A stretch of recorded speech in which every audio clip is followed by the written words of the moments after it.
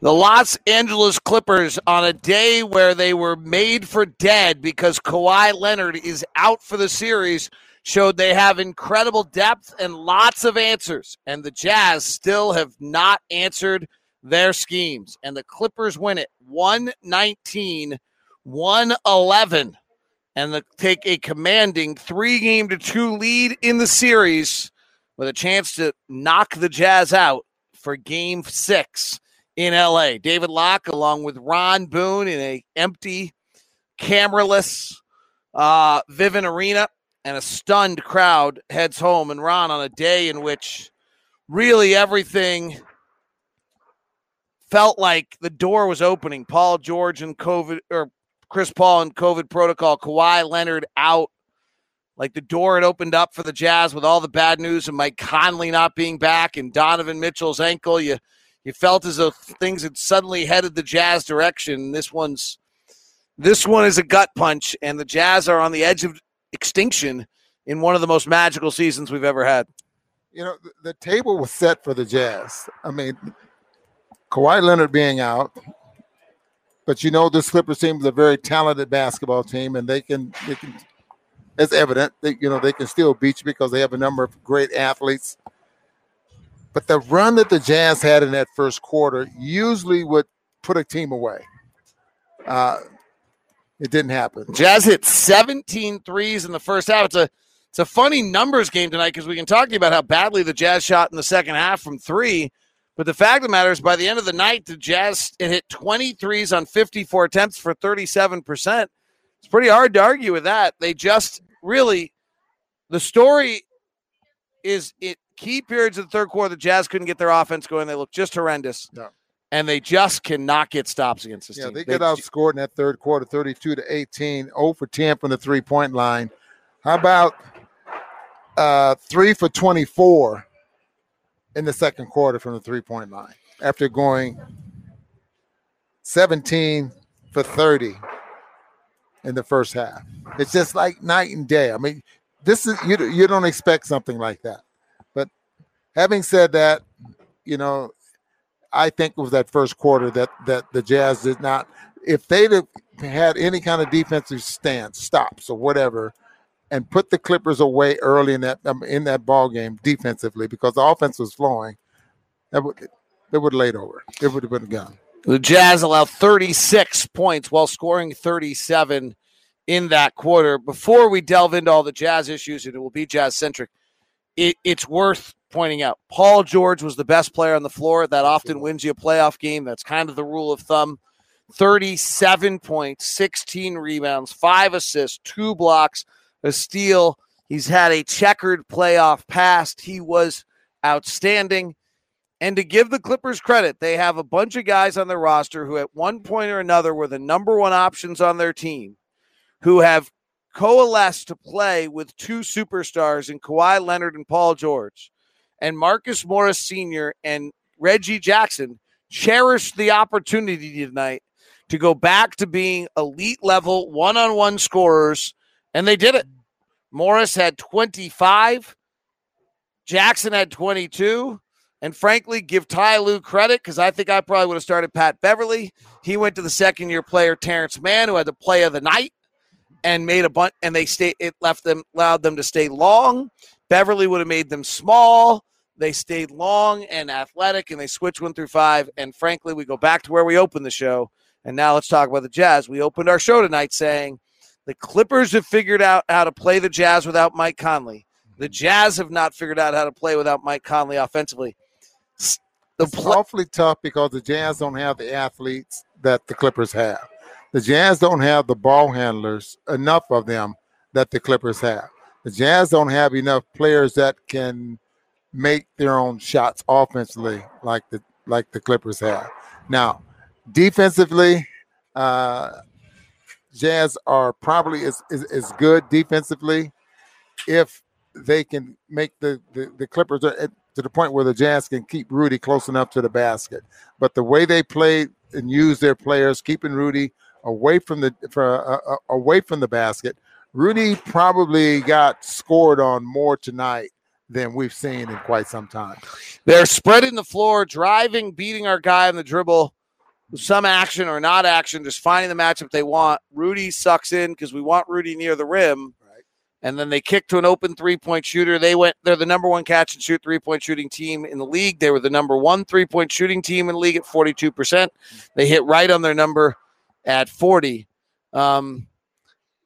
This one, like as a Jazz fan, as someone who's followed this team all year, like this one goes up there on the list of like toughest days in franchise history. I mean, I think like when I think back in my tenure, like Memo torn Achilles is probably the lowest moment we've had. You just kind of knew that run was over.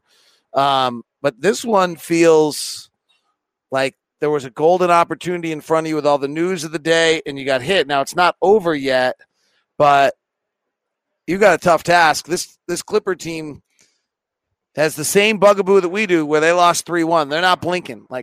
They're not blinking in game 6. Well, the expectations are so high.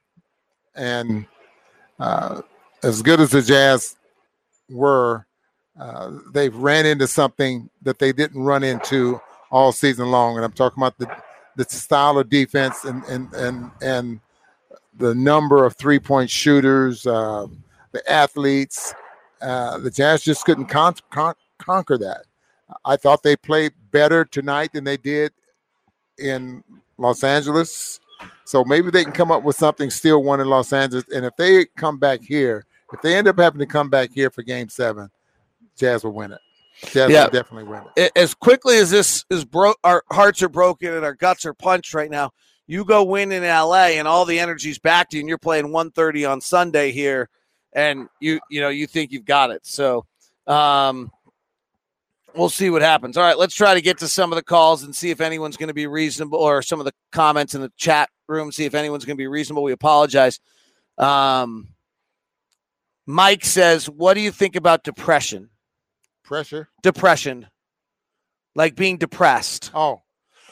Yeah, I think that Jazz fans are probably depressed right now. We're universally the offensive productivity will not be very good.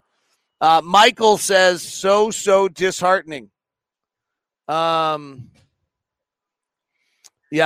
I think we're all there. Robbie says, Ron, say something encouraging, please. Okay.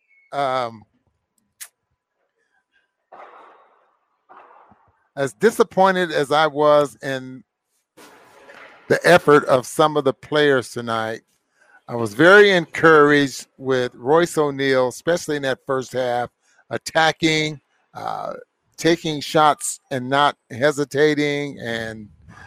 But I think that the Jazz, if they come out and play like they did in that first half in Los Angeles, they'll win. I'll have to watch the first 3 minutes over again, and maybe I was too amped up and ready to go and fired up as an announcer, but I thought I saw, honestly, like the worst play I've seen from Donovan all year, the worst play I've seen from Bogey all year, and the worst play I've seen from Joe all year. Yeah. Like in a sequence, the like crazy. Like, and I'm sure it's emotion, and I'm too engaged. You better make that clear. The way the first three minutes of the game, each of them made a play that like I can't remember them making all year. Like I just like it was like, whoa, what is going on? Now I'm sure part of that's you're amped up. It's a big game as an announcer. You're fired up and you want to win, and a fan you want to. But it was like weird. Like there was a bad closeout, a bad pass, and a not running after a ball. Like it was just weird. Hopefully that will go away. This is probably what we should be talking about a little bit more. Said it from the start. We weren't winning the series without Conley, and now Mitchell's on one leg. The injury is just too much.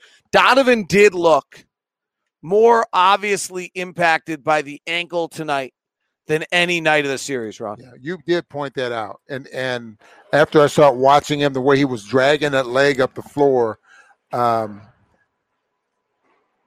that affects your shot, because when you don't have that lift or that feeling that when you jump, there's no pain or anything like that, it does affect your shot.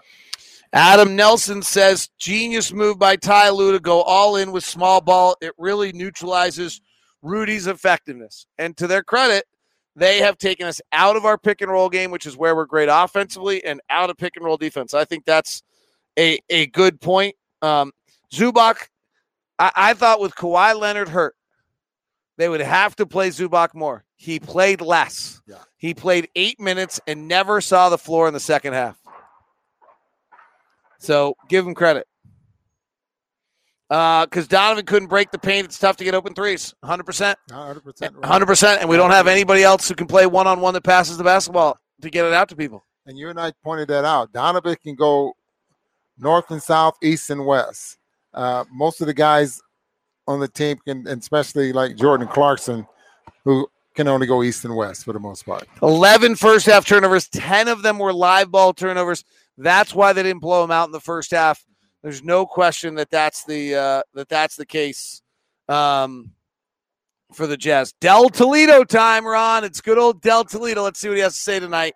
Clippers played harder and smarter than Jazz. Hopefully players learn from this. Jazz still win series. Gobert didn't hustle until the third quarter. Live ball turnovers first half cost Jazz the game. He says the Jazz still win. Yeah, I like it.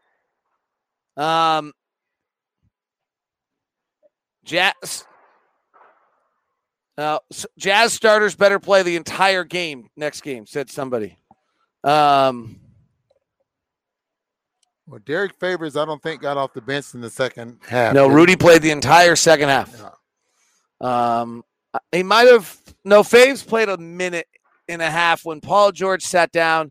When Paul George sat down to close the third quarter, Derek Favors played 1 minute of the third quarter. Okay. Rudy Gobert matched Paul George's second half minutes because George doesn't go to the paint usually if Rudy's in the game. He did a nice job tonight.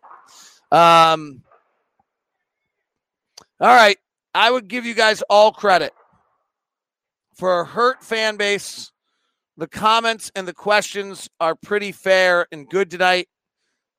And I feel your pain. And let's hope that we're having a jubilant discussion Friday night, but there's no question that this is a tough one. That wraps up POSTCAST. Thanks for tuning in. Have a great night. Or have a better night than you've had up to this point.